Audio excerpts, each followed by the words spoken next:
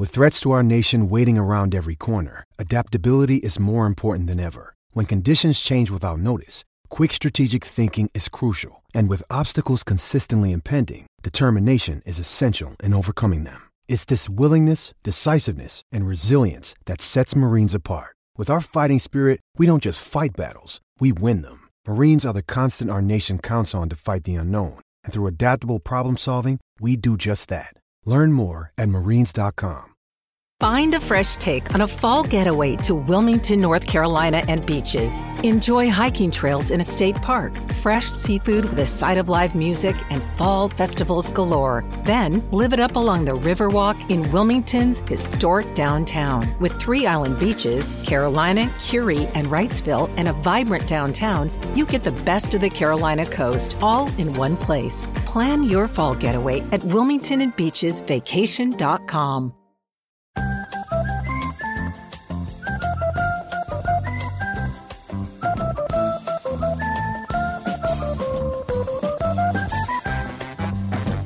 All right, ladies and gents, it's that time. Turn up your speakers, strap on a smile. It's the Sims and Lefko podcast. Here's your host, Adam Lefko and Chris Sims. Oh my God, all right, okay. It is episode 50 of the Sims and Lefko podcast right here on Radio Row in San Francisco, Super Bowl 50. What up? Who was your 50? Put it out there. Well, I mean, I'll let you keep the easy one. Mike Singletary is the 50 that everybody knows. I'm going to throw in fellow BR coworker Greg Anthony, wore 50 with the Bulls. Who was your 50? Justin Houston. Justin Houston. Yes, right. An obvious one. Only one of the best passers. Oh, yeah, Fendrick is right next to me. Check it out. What's up, everybody? Hey. You guys forgot about Quintero Frierson on the 2006 Rutgers football team, number 50, one of the linebackers. Man. I don't know how that didn't come before Mike Singletary. I'm so glad you're next to us for that was an useless easy facts, one. as I know. usual. Well, that's really what I'm quick, here for. I want you to take Fendrick's shot one more time.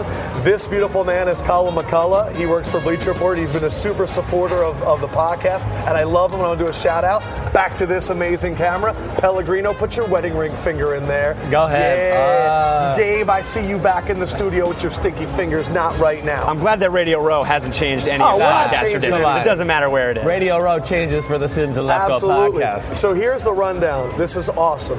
First, we're going to have Stephen A. Smith. Now, look, all this stuff could change because that's how schedules happen. Stephen A. Smith scheduled to be on the podcast. Second, oh baby, Charles Peanut Tillman. He was on the Panthers the whole year. Right. So if anyone's going to know the Super Bowl team, it's going to be him. I'm not even sure. Yeah, he might have picked me off in my career. I need to look that up. He might have got me at Louisiana Lafayette because we played him when I was at Texas there, and he might have got me in the pros. I'm not sure. I would say no, but yeah, check that out. After him, we are going to have Dwight Clark, Mr. The Catch, San Francisco 49er. We're here in San Francisco. Hakaka. And then the final one is going to be Hall of Famer Tim Brown. So this should be an awesome one. Old teammate of mine. First thing we got to handle is you're a diva.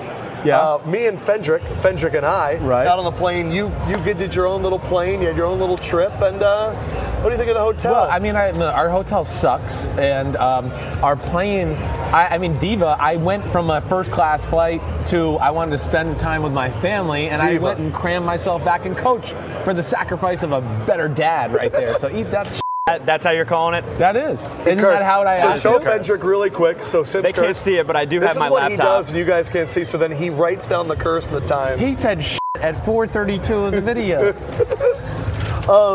How many Super Bowls? Look at Cone. He's like, we're crazy over here. How many Super Bowls have you been to now? I think this is my 9th, maybe 10th Super Bowl. Yes, I'm very excited for this one too, because it's my dad. It's Super Bowl 50, and my kids are going. It'll be the first NFL game my kids have been to, and it's Super Bowl 50. So all right, cool. so Super Bowl 50. Right. It's funny because for a lot of athletes or media people, like all the people that we're going to have on Bleacher Report this upcoming week, most of them are sponsored. They're getting paid to do it. Right. Your dad could have probably made a ton of money. Yes. But he's not doing anything. No, this is the week where he treats it like he might be playing quarterback in the game this week. So what's he doing? Well, he's just going to prepare for the game every week. He's probably going to go to practice every day of each team, just to continue to get a feel. And I think really he just wants to save all his energy for the telecast on Sunday. Doesn't want to get a chance of being worn down, run down, get sick. So yeah, he's just all in on the telecast. Because no one ever thinks about what the broadcasters have to do. Right.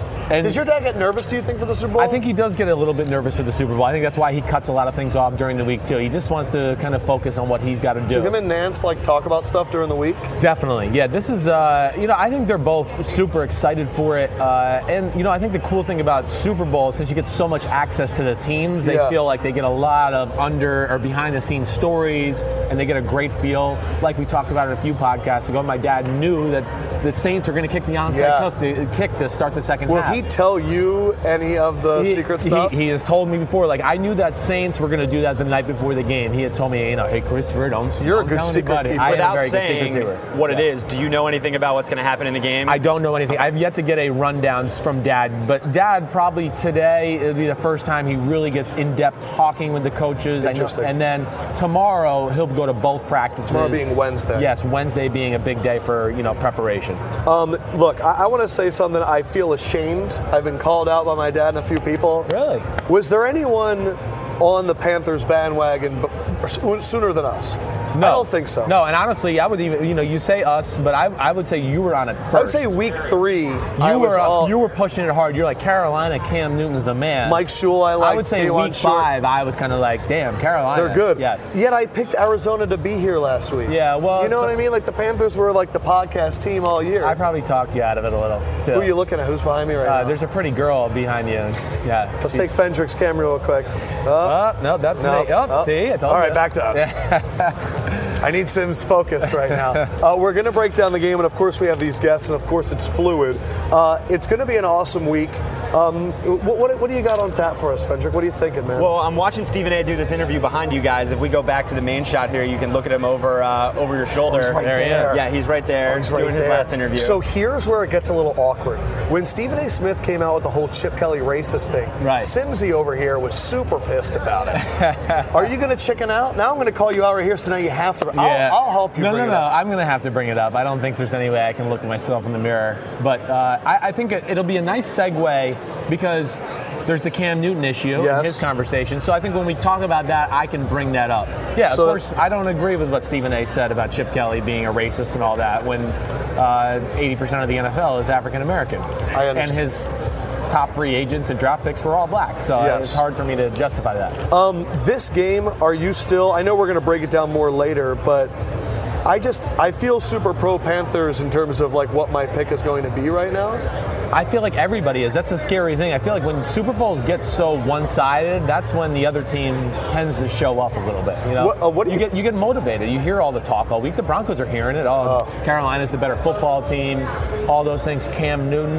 Yes. Denver's going to be highly motivated. From what you saw from the media night, what did you think of that as a player? I thought it was really cool that they did that last night. I thought it was a great spectacle. I think it was perfect for the NFL. What'd they call it? Opening night or kickoff? Or opening Super night. Bowl, whatever that was. I think it was phenomenal.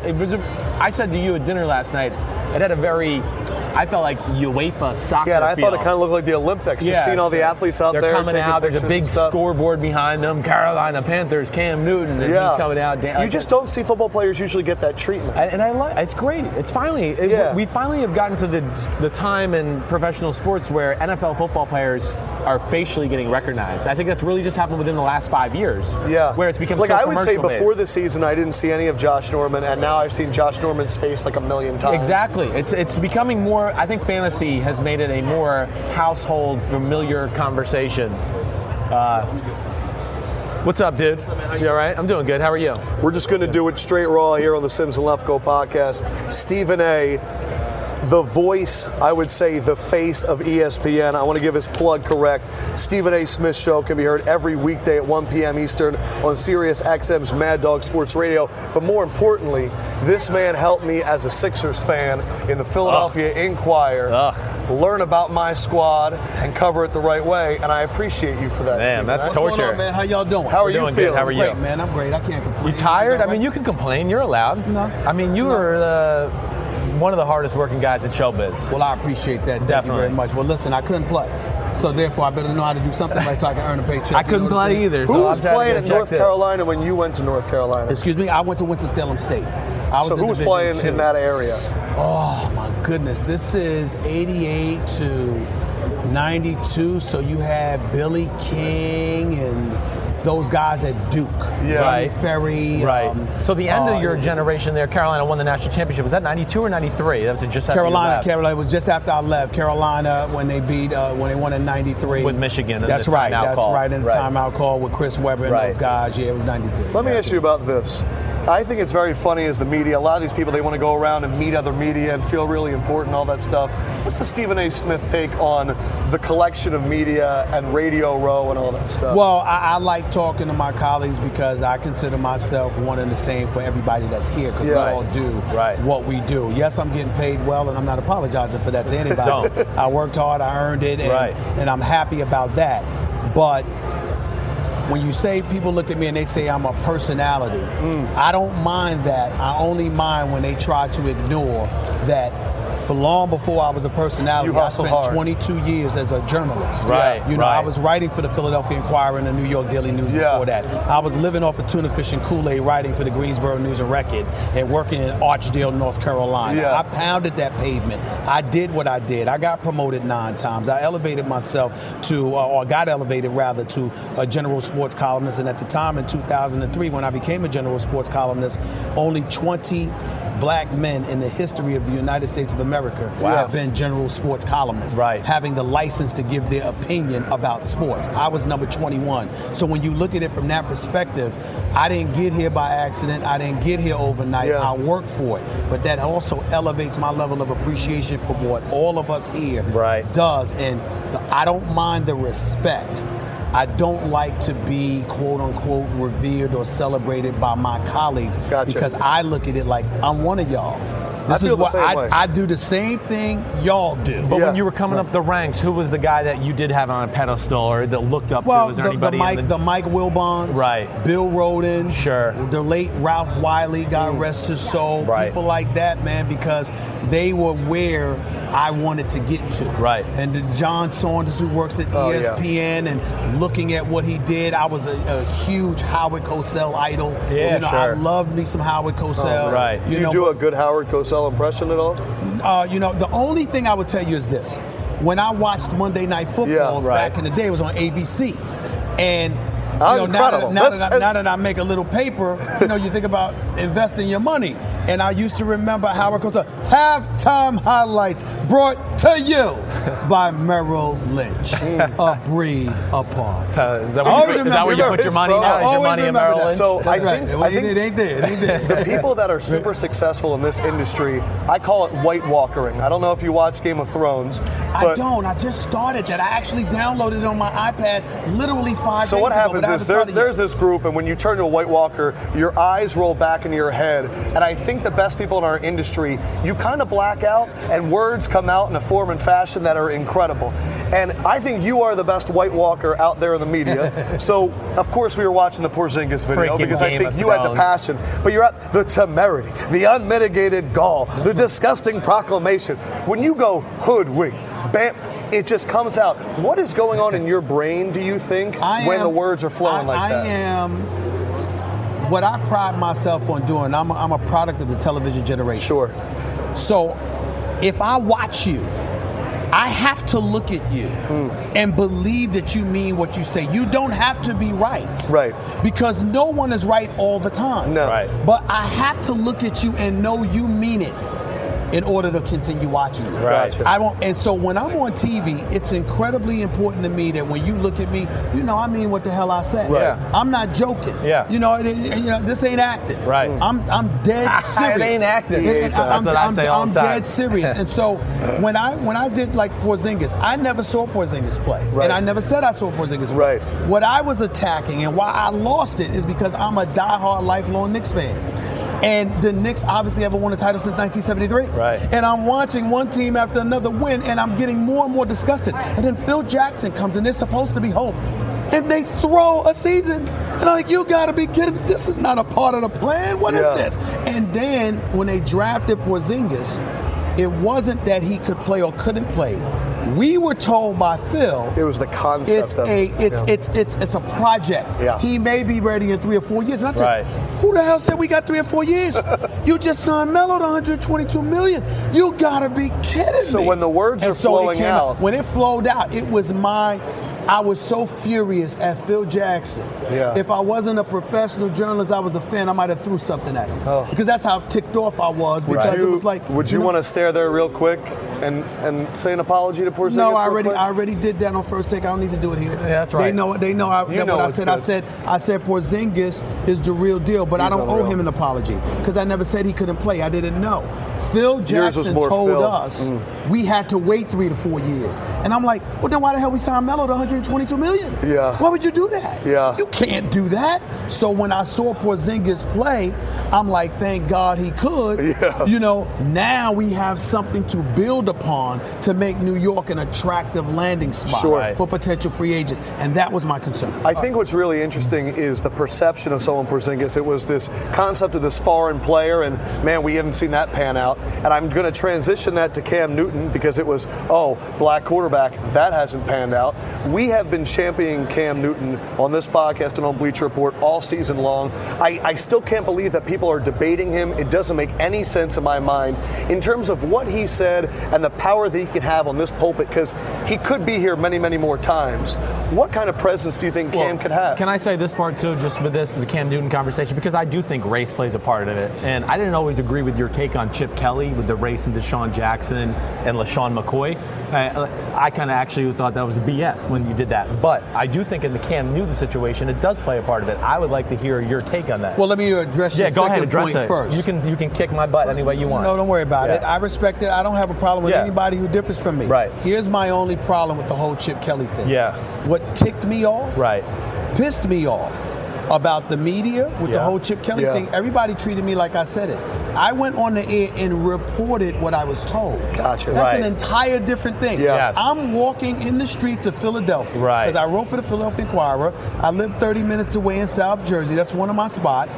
I was getting a haircut on Spring Garden and 15th Street. Let's be literal here. And I'm going to my car, and some car pulls up, and 3 members of the Philadelphia Eagles get out of the car. And say, we need to talk, and gave me the lowdown. Wow. I go on the air and I say, look, this is what they're telling me, man. And everybody was treating me like I said it. Yeah. And so what bothered me about that is, see, that's hatred right there. That's haterism, if that doesn't work. Because here's the problem with that. You see me on TV. You may not like my personality. So you want to misconstrue what I said? Now, I wouldn't do that to you. I wouldn't do that to you. I wouldn't do that to anybody. I would say, what did they say? I said what the players told me. And then come to find out, one player after another, all of this stuff is sitting out of the locker room. And I'm like this. Now where are y'all? And so nobody sat there and said, nobody backtracked and said, well, Stephen A. did say this, what he was told. And that's where I think, because see, I would never, don't worry about it, it's all right. I would never ever do that to anybody. I wouldn't sit there and say, well, you said something that you didn't say. I wouldn't do that. I'm like, I think it's hard in our headline culture these days. But it's harder because people make it harder. If you believe in your skill, guess what? I got a philosophy for you, and I would like y'all to hold on to this for dear life. The hell with being first at the expense of being right. Be right first. Then say what you got to say. But don't be wrong just so you can be first. I want you to get to the Cam Newton thing in a second, but you're leading into my new show proposal. What do you think? Second Take. It's a well-rounded discussion. Everyone's super calm. I like it. We listen to both sides of the argument. We go, it's just sports. I would say this to you, though. You wouldn't be calm, no matter how calm, cool, and collected y'all think y'all are, you wouldn't be calm sitting across crazy behind Skip all day. No. I promise you that. Now, I'd be sweating like this, like I always do. Let me get to your Cam Newton point. Cam Newton is simple. He's a big-time quarterback. He's performed. But he said what he said, and what I would say to people, we live in a world right now. I was born and raised in the streets of New York City. Whole bunch of black folks around. Experienced a lot of different things. I'm here to tell you right now, most folks, white, black, Hispanic, beyond, God-fearing, decent people, they just want theirs. They don't want nobody. They don't want anybody harmed. They don't want to bother anybody. But there's a small minority of people from each community that have their issues with different communities. And when it comes to a small minority of the white community, not the large part, the small part, who screech the loudest, they don't want Cam being who he is because they only want the guy they're comfortable with that acts the way they want to act. Agreed. It's not enough for him to perform. Why do people want boring? Well, again, they're used to their quarterbacks out of a cookie mold right now. It could be anything. Brady and Peyton. All I'm saying to you is that from the other side, think about Cam. Were you there when he had to leave Florida? No. Were you there when he had to go to junior college? Were you there when he was at Auburn? Were you there with the kind of things that were saying to him? Remember years and years and years ago, a guy by the name of Olden Polynice played for Virginia, stole records, and came to Duke to play them at Cameron Indoor Stadium, and they threw a bunch of records on the court. You understand? We all thought it was funny because that was very innovative. We understood because they were getting on him about stealing. They didn't sit there and say, you black so-and-so. They just got on him for what he did. Whereas with Cam, he's saying, some people came at me for who I am without even knowing who I am. And we recognize the difference. It's just a small minority. It's not a vast majority of folks. It is crazy because how loud they are, you get distracted with it. If you were buying stock right now, and these were available stocks, Steph Curry stock and Cam Newton stock, who would you buy more of? Steph Curry. Steph Curry stock. Number one, he's more likable. And number two, he'll probably win more championships. And number three, he's probably going to have a longer career. He's assisting in revolutionizing the game because the way he shoots the basketball, you are literally seeing teams try to gravitate towards the personnel that they bring on their squad to try and compete with that. We had this discussion. Steph Curry, is he really popular because he's small?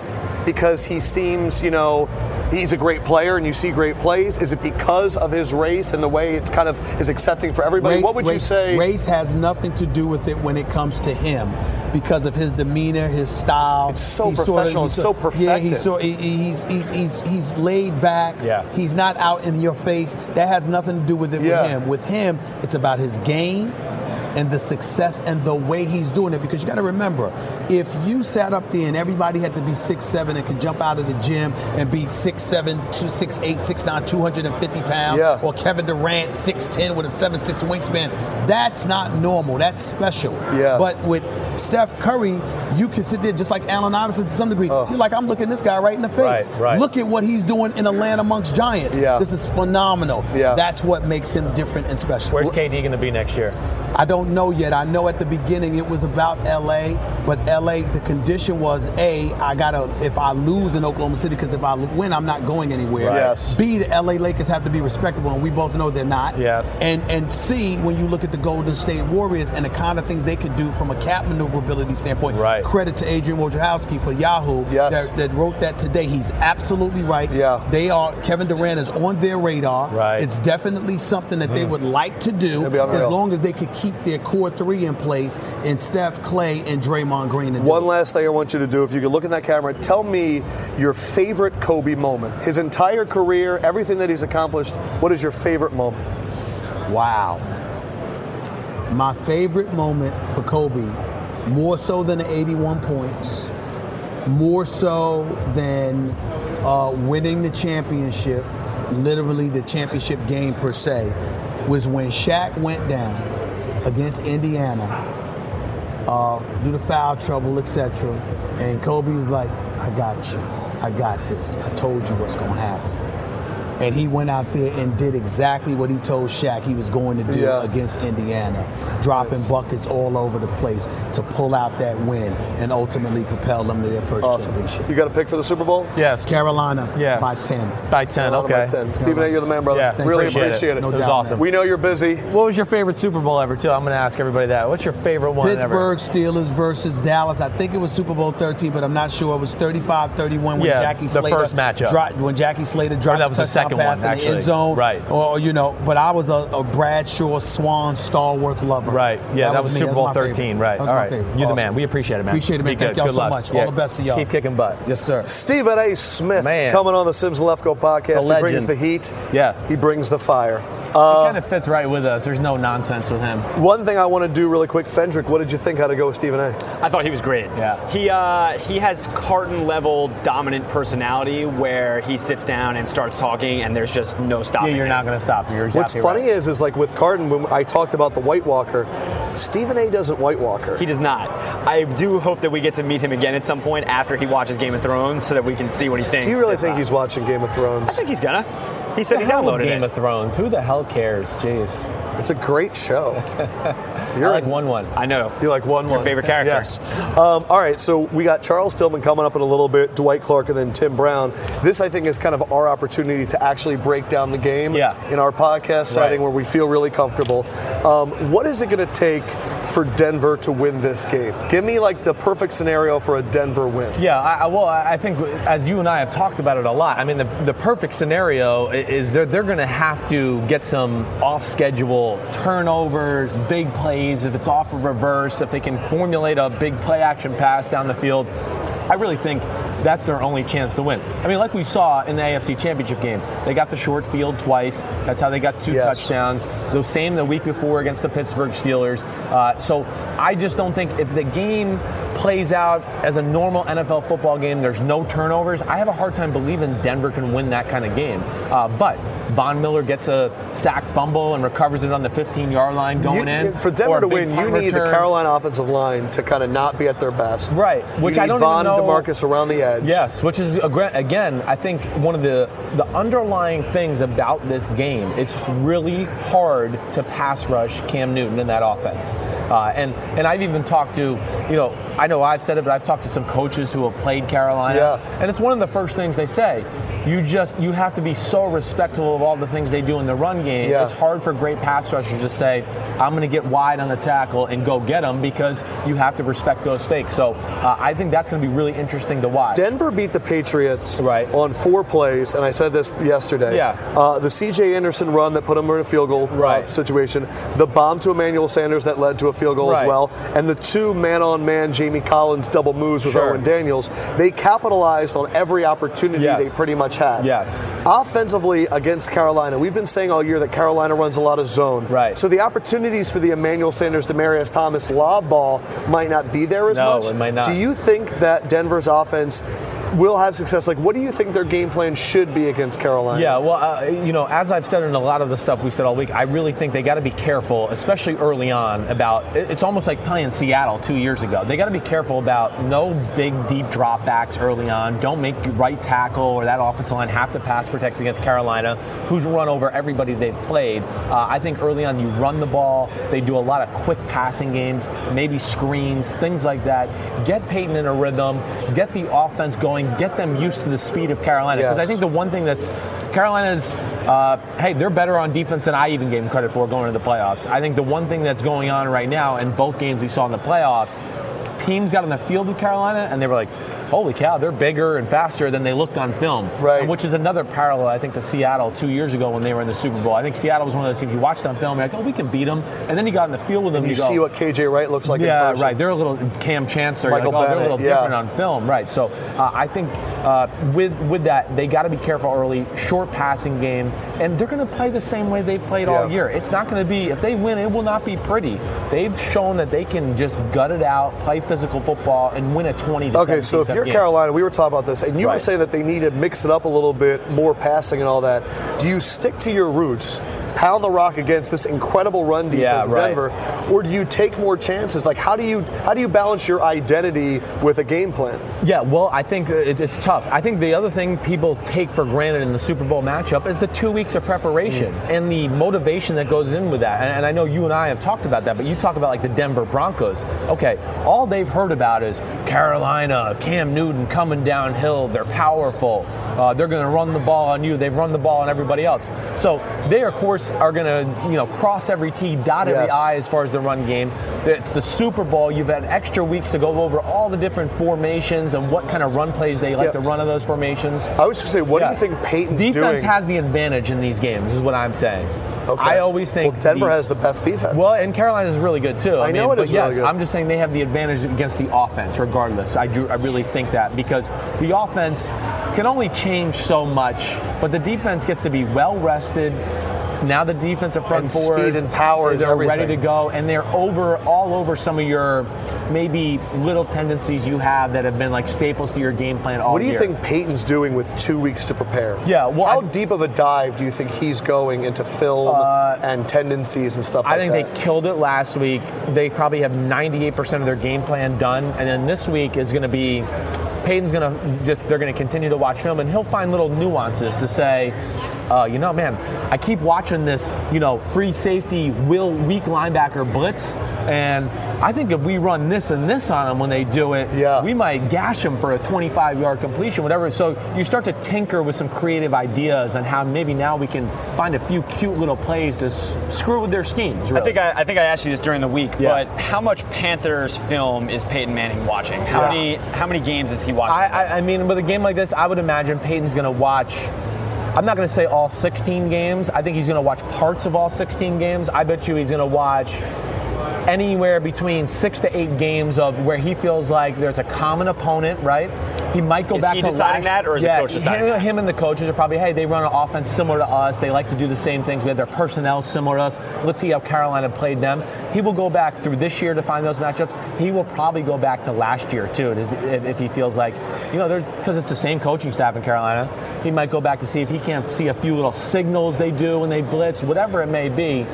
Peyton, as you know, he's crazy. He's going to try to find any flaw. Is Peyton incredible in that he knows what to look for, or that he remembers everything? Well, both. I think it's both. I mean, you always talk about my recall. Yeah, you have ridiculous recall. Right. You have a recall where I'm pretty sure that you can name every Super Bowl and the score of almost every Super Bowl. And I can. But you're also like, you'll see a still image of a play and go, oh, so this is the second quarter, blah, blah, blah, blah. Right. It's an out and up over here. Like, you can just see it. You're telling me Peyton's that times what? No, I mean, I don't know. I'm not going to say he's that much greater than me than that, but he's very good. The one thing that always jumped out at me about Peyton's career is I loved watching Peyton's post-game press conferences, because it was literally like he has the freaking TV right in front of him and he's playing back the plays. They're like, hey, what about that 3rd and 8 in the third quarter? And he's like, well, they brought the will corner blitz and I checked to this protection and the Mike linebacker was looking at the 11 o'clock instead of the 1 o'clock, so I threw it right here. Yeah. I mean, he's amazing at some of the things I would hear him say and go, well, no wonder he's awesome. The game is like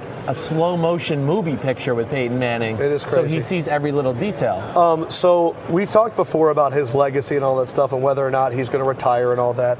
I guess, so if Alex Smith can be a quarterback in the NFL, and let's say Peyton does learn how to do like the game management thing, yes, and he doesn't have to throw the ball that down the field, and let's say he doesn't have any turnovers in this game, why can't Peyton play for another year or two? If there are guys in the NFL that are Ryan Fitzpatrick and Alex Smith, and Peyton Manning is like a million times more advanced than them. He is, but is he better than Alex Smith right now at this point in his career? I'm not sure if I'm willing to say that. Right, and he's also, we're taking for granted, he's on maybe the best team in football. I mean, that's the other thing too. So, but if they get all the guys back, if he comes back, right? Yes. Can he be a game manager once again, and then maybe get back into the same situation, playing the same? Yes, they're talented enough to say, yeah, they could probably do it once again. But does he want to take the beating? Does he want to always be the blame when the offense isn't going through all that stuff? It's a lot, and I think this was a big culture change in general with Denver and Kubiak and Elway being there, and he's really the man, and you're not Peyton Manning. It's John Elway's building. He runs the show there now. So I think all those things, and hey, at the end of the day, man, the guy has taken so many hits. He's a true soldier. I just can't imagine his body wanting to take much more. Top 3? Top 3, yes. I said it last week. I would take Peyton Manning over Tom Brady. Yes, I would. Tom Brady's awesome. But yes, I would. I think all in all, we're not talking. Sure, I'll take Tom Brady if I can have Bill Belichick and Josh McDaniels. Right. Yeah, great. But if you want to just go player for player, how do you think Peyton Manning and Bill Belichick would get along? Oh, I think they are best buddies. Yeah, I really do. Peyton Manning and Bill Belichick, it's always been talked about at Pro Bowls. They go and have private dinners together. Really? Yes, they are buddies. Did you ever hear Belichick comment on Peyton when you were working at the facility? No, I never did. That was Peyton's first year in Denver that year. No, and I wasn't always privy to those kind of meetings either. I was the bitch boy, so they were like, this is an important meeting, bitch boy, get out of here. Yes, but you think that he definitely... I think he has a tremendous respect. Bill went and found Peyton last week.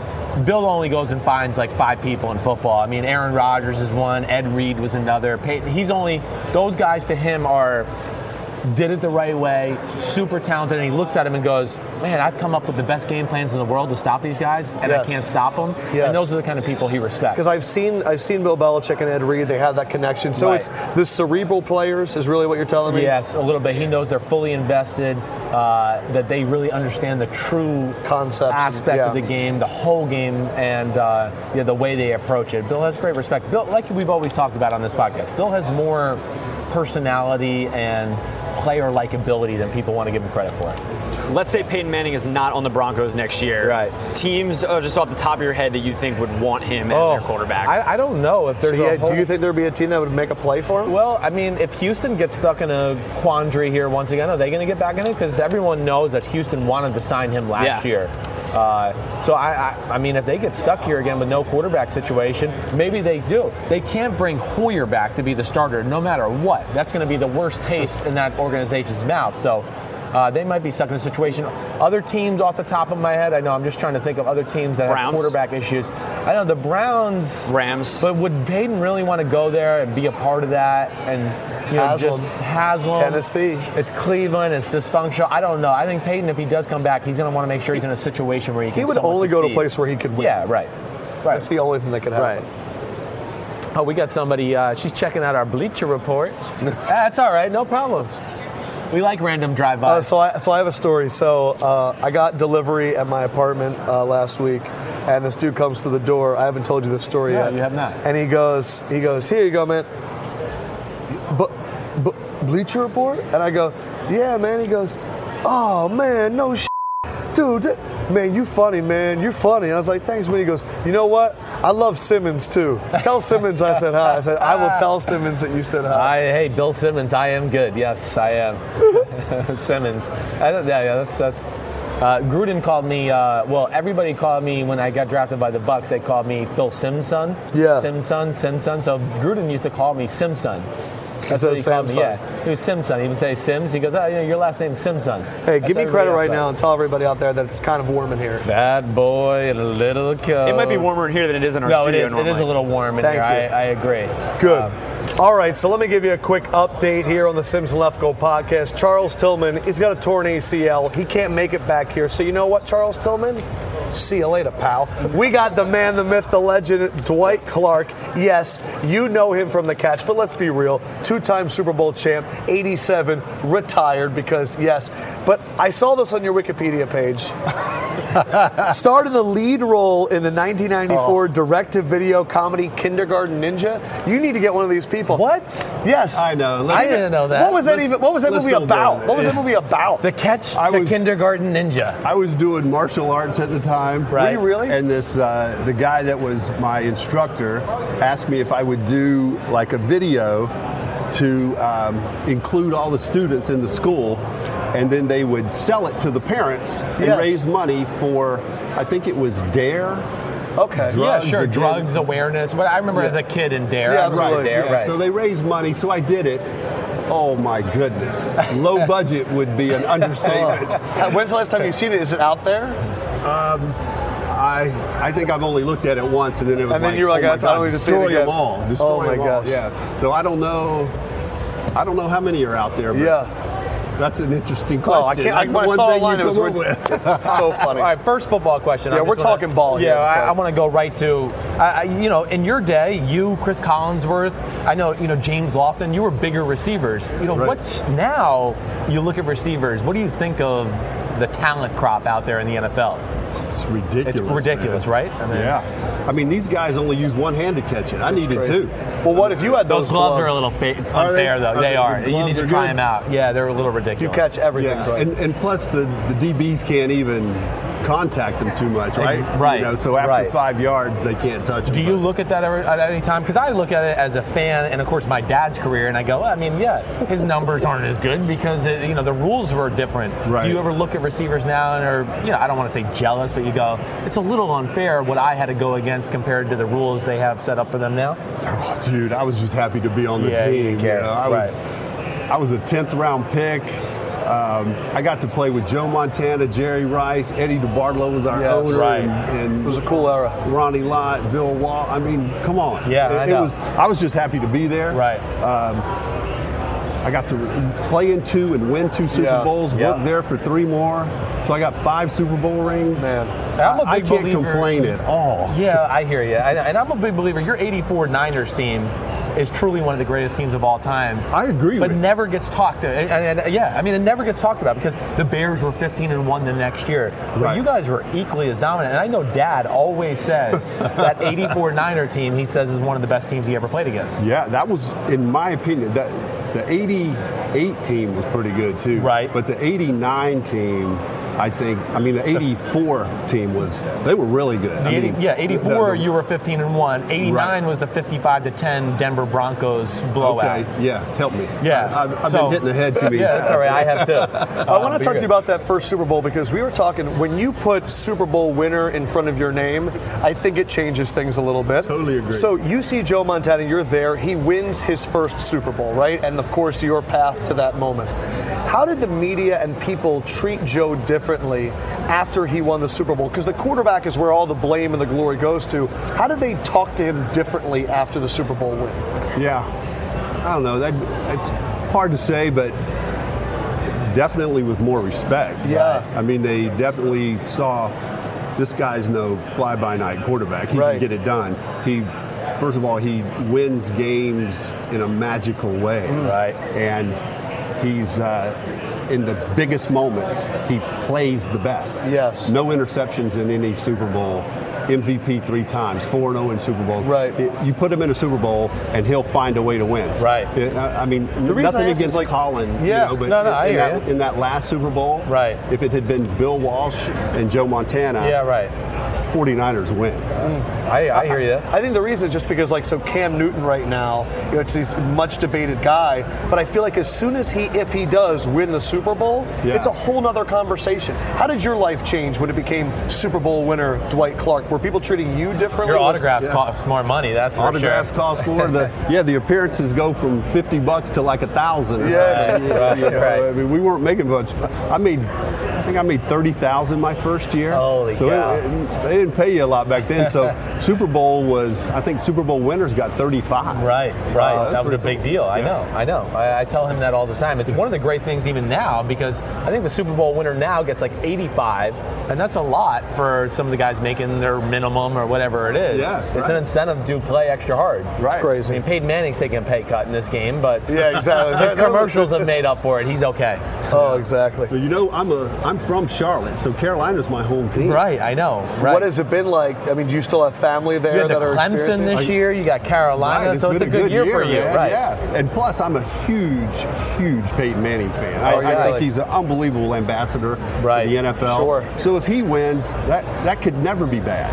And if Carolina wins, that great too. Mr. Richardson, the owners are awesome. You were just talking about Montana, and you were talking about the magic. Right. And everyone likes to compare quarterbacks, and that I feel like is the Montana argument, is look at his record in the big game, and there was just something special. And I feel like Peyton is kind of the opposite. It's very cerebral, it's very planned, it's very meticulous, and no one says, oh, he has the moment. From your perspective, as a huge fan of Peyton, as someone that played with Montana, how do you start the conversation of comparison? Yeah, to me it's impossible because I was not very good.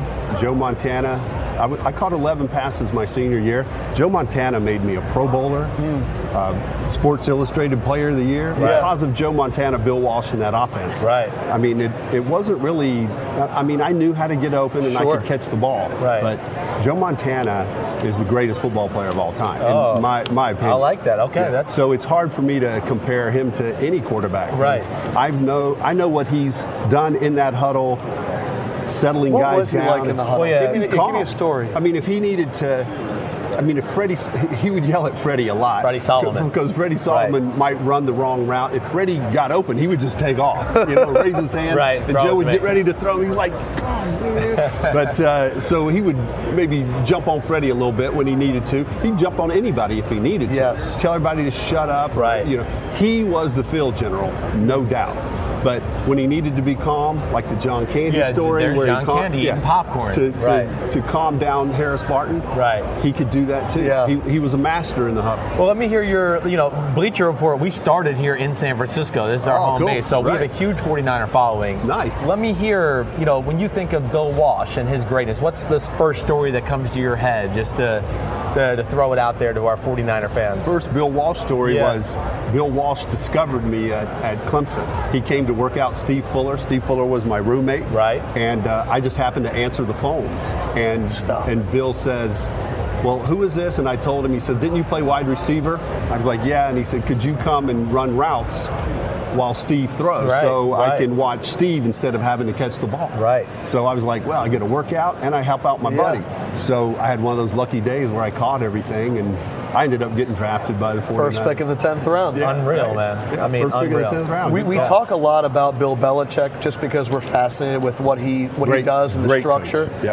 From what you've heard about Bill and what you experienced with Bill Walsh, is there similarities? Because the story I always hear about Bill Walsh is he was more than willing 3 years before someone began their decline to go, I need to move on. Right. And we think of Bill Walsh as this sweet man, but he was also callous. Oh, absolutely. So when you hear all this stuff about Belichick, is there a similarity there from that experience? In that example, absolutely. I mean, Bill called me in my last year, and he said, look, I don't know if you're going to make the team or not, but if you do make the team, we want you to take half salary. So he was cold-blooded when it came to the business. Would the players in the locker room be like, man, Bill might cut me, I don't know. Oh, hell yeah. Did you know back then? No, Bill would. Like when you were playing, because Eddie was your owner, Eddie DeBartolo was pretty cutthroat himself, which I think is what made Walsh even more cutthroat maybe. Did you know Eddie was cutthroat as well behind the scenes as a player at that time? Eddie's tough, but Eddie is unbelievably generous. Right, I know. I mean, this guy is one of the greatest guys ever. I saw you one time at one of his parties in his house in Tampa. Right. I don't think we said hi real quick because I was playing for Tampa. I was down there. Right. But yes, Mr. DeBartolo is one of the all-time great people. Great. Yes. And it was the teamwork between Bill and Eddie that made all this happen. So that's why Eddie DeBartolo, one of the many reasons why Let's Eddie talk about DeBartolo how this is happening. What are you doing with Chevron? So Chevron STEM Zone. Chevron's very dedicated to STEM education. Right. So they've got a STEM zone over here in Super Bowl City. Cool. So a lot of interactive things. You can come over, and they've made it interesting because it's about the science of football. Gotcha. We've even got a little video out that shows the science of the catch. And you can go to chevronstemzone.com and learn more about the catch. But very cool. They're trying to get the word out to kids and encourage kids to maybe take on a STEM career, which is science, technology, engineering, and math. Gotcha. Right. Like the way I remembered that. That was great. There you go. That's constant education right there. It's tough on all these concussions I've had. My last question for you before we let you go is I'm always fascinated when something happens in a person's life that they're known for and then everyone asks them about it. I want to guess how many people have asked you about the catch, and what is the question you're asked the most about the catch? How many people think you've asked you about the catch? It's countless. Yeah. Millions? It's the number one thing probably you always have to talk about, and then what's the number one question you get? Was he throwing it away? Right. Yeah. Right, because there was always that rumor that he was really trying to throw it away. Do people throw things over your head to see if you can catch them? Just like random things? I can't jump anymore, But it was sprint right option, right? Yeah. That was the play. Red left slot, sprint right on. Right, I ran it under John Gruden, so I knew it. And then you're just staying available on the back end line, right? So he sprints out, the guy in the flat's not open, you're running the curl route, right? And if Joe looked at me, I was supposed to slide back across. Right. I couldn't see Joe back there. Right, because Too Tall Jones was all over him, and Harvey Martin. And so, Joe lets it go out of that mass of humans back there. Got knocked to the ground. How high off the ground did you get, you think? And I'm going to take this. Don Cheadle did a commercial about the playoffs one time, and he comes on, he's on a ladder, and he's reaching up. He said, Dwight Clark jumped 11 feet to make the catch. So I'm going with 11 feet. That's Don amazing. Cheadle said it. That's amazing. I am so happy you made that catch. I'm so happy that you had success because you seem like an awesome guy, and I'm really happy we got to meet you. Absolutely. Thanks for having me. Yeah, enjoy all this. Yeah, thank you. Thanks for talking about Chevron. I want to see your ring there. Oh, good idea. Yeah, that's the. Oh man. Which one is this? I'm kind of lucky. This is the first one, and I played in 2. We won 2. Right. And then I was in management for the other 3, so I have all 5. You are the man. Way to go. I would wear them all out in the same night. I can't fit them on my fingers anymore. They're all beat up. They were one of the first to go all out with the rings. The Niners and Eddie. Eddie did it. No Eddie does expense. everything's no the best. expense. With Right. Eddie Bartolo, everything's the best. Yeah. Awesome. Thanks, you were the man. Thank you. Thank you so much. Thanks a lot, Great man. meeting you. Yeah, you too. Dwight Clark. Everybody. Yeah, thank you. Appreciate Oh my it. gosh, how are you? I'm just always creeping on you guys. Hey, No, we like appreciate it. We're going to keep this boat rolling because we got a man with a gold jacket. Thank you so Very much. nice meeting Good you. luck. There are very few guys that you get on here right now. There are very few guys that can have success in a ton of different decades. We have done an interview before. Josh Fendrick. We call him Mother Hen. Mother Hen, producer Josh. He's keeping us in track. I mean, a member of the 1990s All-Decade team. When you can assume and you can get the nickname of Mr. Raider, I think you've done something right. And you see the gold jacket, a Hall of Famer. Yes. Tim Brown, man, how you feeling? I'm good, man. Good how many of these have you done already today? I can't count them, bro. We started at 5:30. I saw you this morning on ESPN already. So you've been rolling. I woke up with you. Tim Brown, ex-teammate right here. There you go. I was a young idiot, and he was the old smart guy coming in. Wily vet. Knew the offense. Of course, he had been with John Gruden, and really one of my biggest claims to fame is he's a Hall of Famer. He mentioned me in his Hall of Fame speech. That's right, yes. baby. Which is that's a highlight for me. But you are the man. Thanks, Chris. It was great, man. It was great. It was a soft place to land. Coming to Tampa, so that was big time for me. That was cool. What was it like for you in that Tampa Hall of Fame ring right here? Look at that.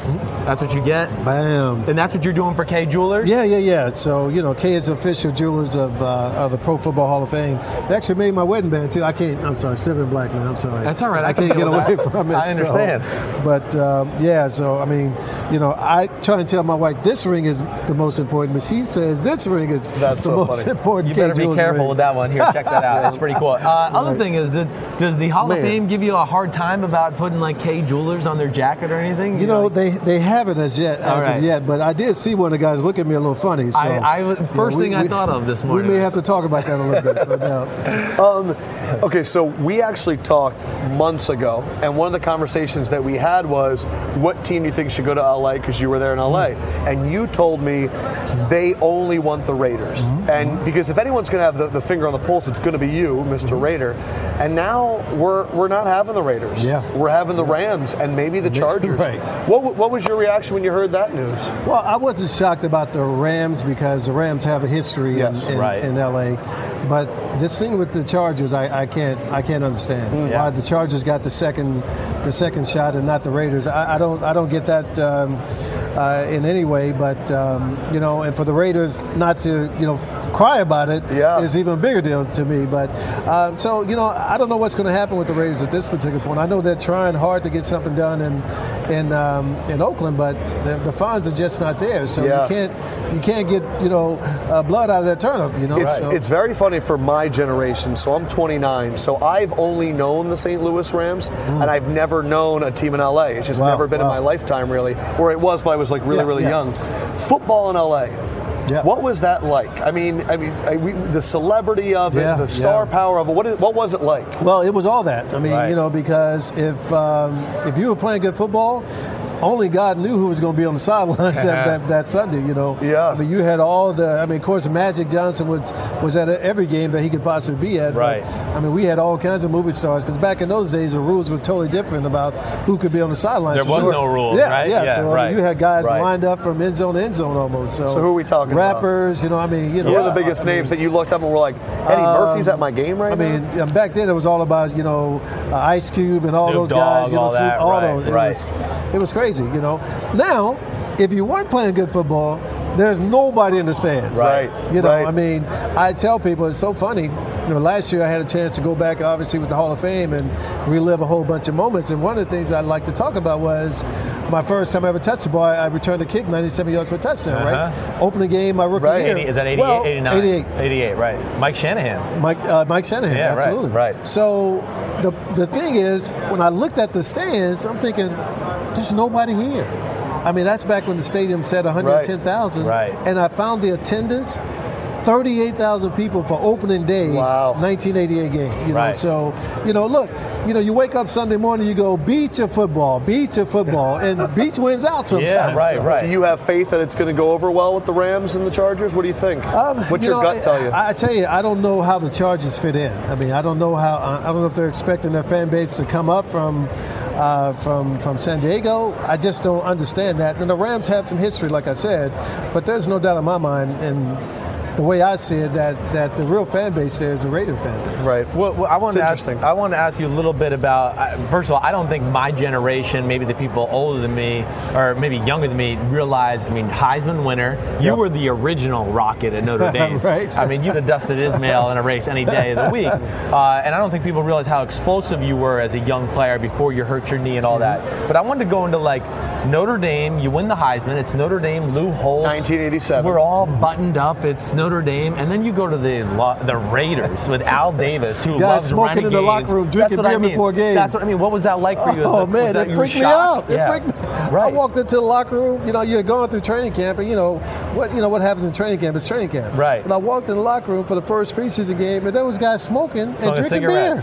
I was like, what the heck is going on? That's amazing. So I developed something that day, man, where after I got dressed, I put a towel over my head. Because you didn't want to breathe the smoke or anything. I didn't want to see, you know. Yeah. And, was that a thing that continued beyond the preseason? Was like an all-season thing? No, it wasn't. It was mostly because guys knew they weren't going to play that much. Yeah, right. But it was crazy, man. So it was a totally different atmosphere, no doubt about it. You know, going from Hail Mary full of grace to you know, guys just wilding out. Pump the music up and let's be renegades. It was crazy. Yeah. So celebrities in LA, you have a really good partying story for us that you go, man, there was some craziness back then in LA. Think about that ring on your finger. Right, exactly. You know, thankfully I put a lot of this stuff in my book, so my wife will like, oh, I ain't heard that story. Right. You know, well, you know, the thing that surprised me about the Raider, about being in LA and the parties, you know, clothes were optional at a lot of parties. Interesting. Right. You know, that sounds like a great party. Yeah.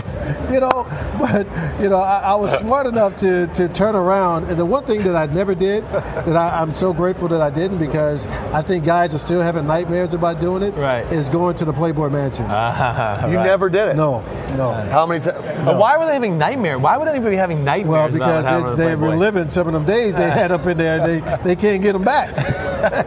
It was too good to be true. So now the brothers having nightmares now. I just want that moment back in my life. It was a totally different deal. Carolina, Denver, Peyton Manning definitely going to be a Hall of Famer. We know that. Cam Newton looks like a different level of player. Compare him to the quarterbacks that were in when you were coming up, and just the physical ability of this guy. What is it like for you to watch him? No, I mean, there's no one you can compare him to. Right. I mean, you know, this guy's 6'6", 250. Yeah. I mean, I was working for ESPN a couple of years ago when he was a senior at Auburn, and I was interviewing him, and I'm walking, and I'm like looking up at this guy like, this is the biggest guy I've ever seen in my life. Biggest quarterback ever. Yeah, right. You know. Yeah. I mean, legs. You know. Right. Yeah. I mean, this guy is a beast, man. So I mean, there's nobody you can compare him to. I don't know how long he's going to play the game. The way he plays the game, he won't play long. Right. But he's going to leave a mark on this league that won't. We comment all the time. There is nothing cooler than seeing him run over a defender and then go face to face with a defensive tackle and go, yes. Yeah. You don't see a quarterback do that. No, ever. Because they don't have that mentality, first of all. And second of all, they don't have that body. Size and strength. If they had that body, they may do it. But this guy, you know, again, it's going to be one of those little hits that may end his career, and it may happen in 7, 8, 9, 10 years. But what he would have done would have been so incredible that it would have been all worth it. All right, I got two questions for you. Two-parter here. I mean, Megatron maybe going to retire. Is he a Hall of Famer in your opinion? And then 2. Let me give you the breakdown real quick. Yeah, go ahead. Okay, so 9-year career. Right. 6-time Pro Bowler. Most receiving yards ever in one season, almost 2,000. 0 playoff wins. Where do you stand with Calvin Johnson if it were to end? It's a tough one because he's so elite and he was physical incredible. freak. But did he do it long enough? But that's going to be the whole deal because there are going to be so many guys if they play long enough. But I've always said that I think guys are going to leave the game early because I say this: football is not a rich man's sport, where you can't have $50 million in the bank and go, I think I'm going to go run my head into that wall. Yeah, that's right. I think you get to the point where you say, okay, I mean, I've done what I need to do for my family. Reward, right. And I put a mark on the league that I'm good with. That's going to be the difference between guys in our era. Yes. Because we were making money, but we weren't making this kind of money. Right. So we can chase the legacy a little bit more than these guys can. And I just think, somebody's going to be like, you got $50 million in the bank. You need to chill out a little bit. Right. And once that gets in your head, it becomes impossible to get out, man. So as someone with a gold jacket, would you be supportive of Calvin having one? I have no idea what his numbers are as far as, where he is, but certainly this guy's left a mark on the league. But the problem is going to be if guys in this era keeps playing, the Julio Jones and those guys, and they put up some Antonio crazy numbers. Brown. It's going to be tough to say, because he decided to walk away from the game. That's our last one because I know you got to go. But that's what I wanted to ask you about modern day receivers because I asked Dwight this, and I always feel about this way with my dad. But it's bullshit. What the receivers get to do now. I mean, you'd have an extra 5,000 yards in your career if you got the rule benefit. So does that bother you?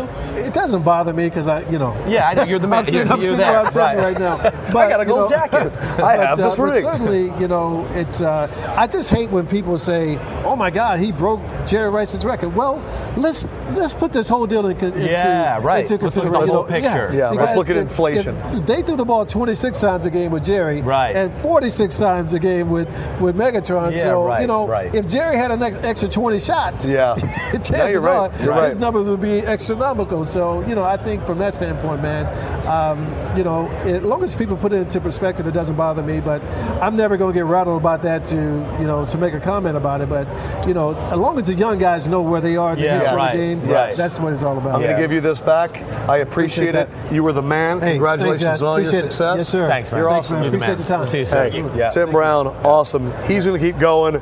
We are going to start wrapping up the podcast. Well, what do you think, Mr. Fendrick? I'm having a blast. Before we go, we got to pick the Super Bowl, though. Oh, yeah, of course. You have won the pick segment, by the way. Okay, let's get Fendrick on camera really quick. Can we get Fendrick on camera? Fendrick, can you please say that again right into the camera? So it is official. After both of you picked the games, both championship games wrong last week, Lefko has won the pick segment for the entire season. What's so funny is I almost went the opposite picks last week. It's over. To give myself a chance. So Lefko, you are 64-35. Yeah. Sims, you are 62-37. Next year we're picking all games. Next year we're picking all games. Yeah. Hold on, but really quick, can I just get on camera quick? What's up? I beat Sims back-to-back years in the pick segment. It's really like a moral victory. I don't really care. It's like I beat you. I am the more refined version of you. Yeah, you're right. I take your information, I put a nerd perspective on it, and then I do better than you. Right. Yes. Let's make your Super Bowl pick. Look in the camera. Who do you got winning the game? I got. What did you fucking say about me, you mother? I'm picking Carolina. So unnecessary. 24-20? 24-20. I think that was the number I picked in our videos. Yeah, 24-20. I'm going to beat you up like Carolina's going to beat Denver up. I'm going to say this, that my head tells me, and that my head's been wrong the whole playoffs. My head told me that Arizona was going to beat up Carolina. 2 weeks ago. I know, but the big games, like I thought Arizona was going to beat Carolina. Okay. I thought that Arizona was going to throttle Green Bay. Hardest games to do, though. I believe that I really think Denver is going to keep it close. Right. And I do think Cam is going to experience some problems with Denver's defense for the first time in the playoffs. But I do not see Denver's offense. I think they're the weakest unit of the 4 units. Yes. Offense, defense. I think Carolina, I think this has been the year of Cam Newton. I think he goes 18-1. I think he wins the MVP, Super Bowl MVP, 18-1. I think that this is the year of Cam, and this is the year of Dab, and I'm so happy that we were on it and we weren't afraid. Yeah. And I want to say thank you to all the Sims and Lefko podcast supporters. It's been great. Thank you so much for subscribing on iTunes. Thank you so much for tweeting with Fendrick on the Twitter account at Sims and Lefko. Follow me on Snapchat for the whole week. I'm going to be just doing neat stuff with me and him, and we're going to have tons of athletes that we're going to be trying to put up stuff on Bleach Report, from Antonio Brown to Joe Montana to Archie Manning. Some crazy, crazy stuff. We hope you've enjoyed episode 50, our golden edition. Fendrick, why don't you say goodbye? See you later, everybody. Sims, give the toodaloos. Peace out, homies. Pellegrino, let me see that stinky hand. Super stinky hand. Adam Lefko, we love you. Cam, Steinmetz, Johnson, Paul Kaplan. Take Fendrick's camera really quick one more time. Look at all the Bleacher Report. That's and Matt in honor Miller. of Nelson, I got to give one shoots just for Steven back home. Tina. Hey, Tina. Steven Nelson, we miss you, and we love you. And shoots, brother. Sims Lefko, we're out.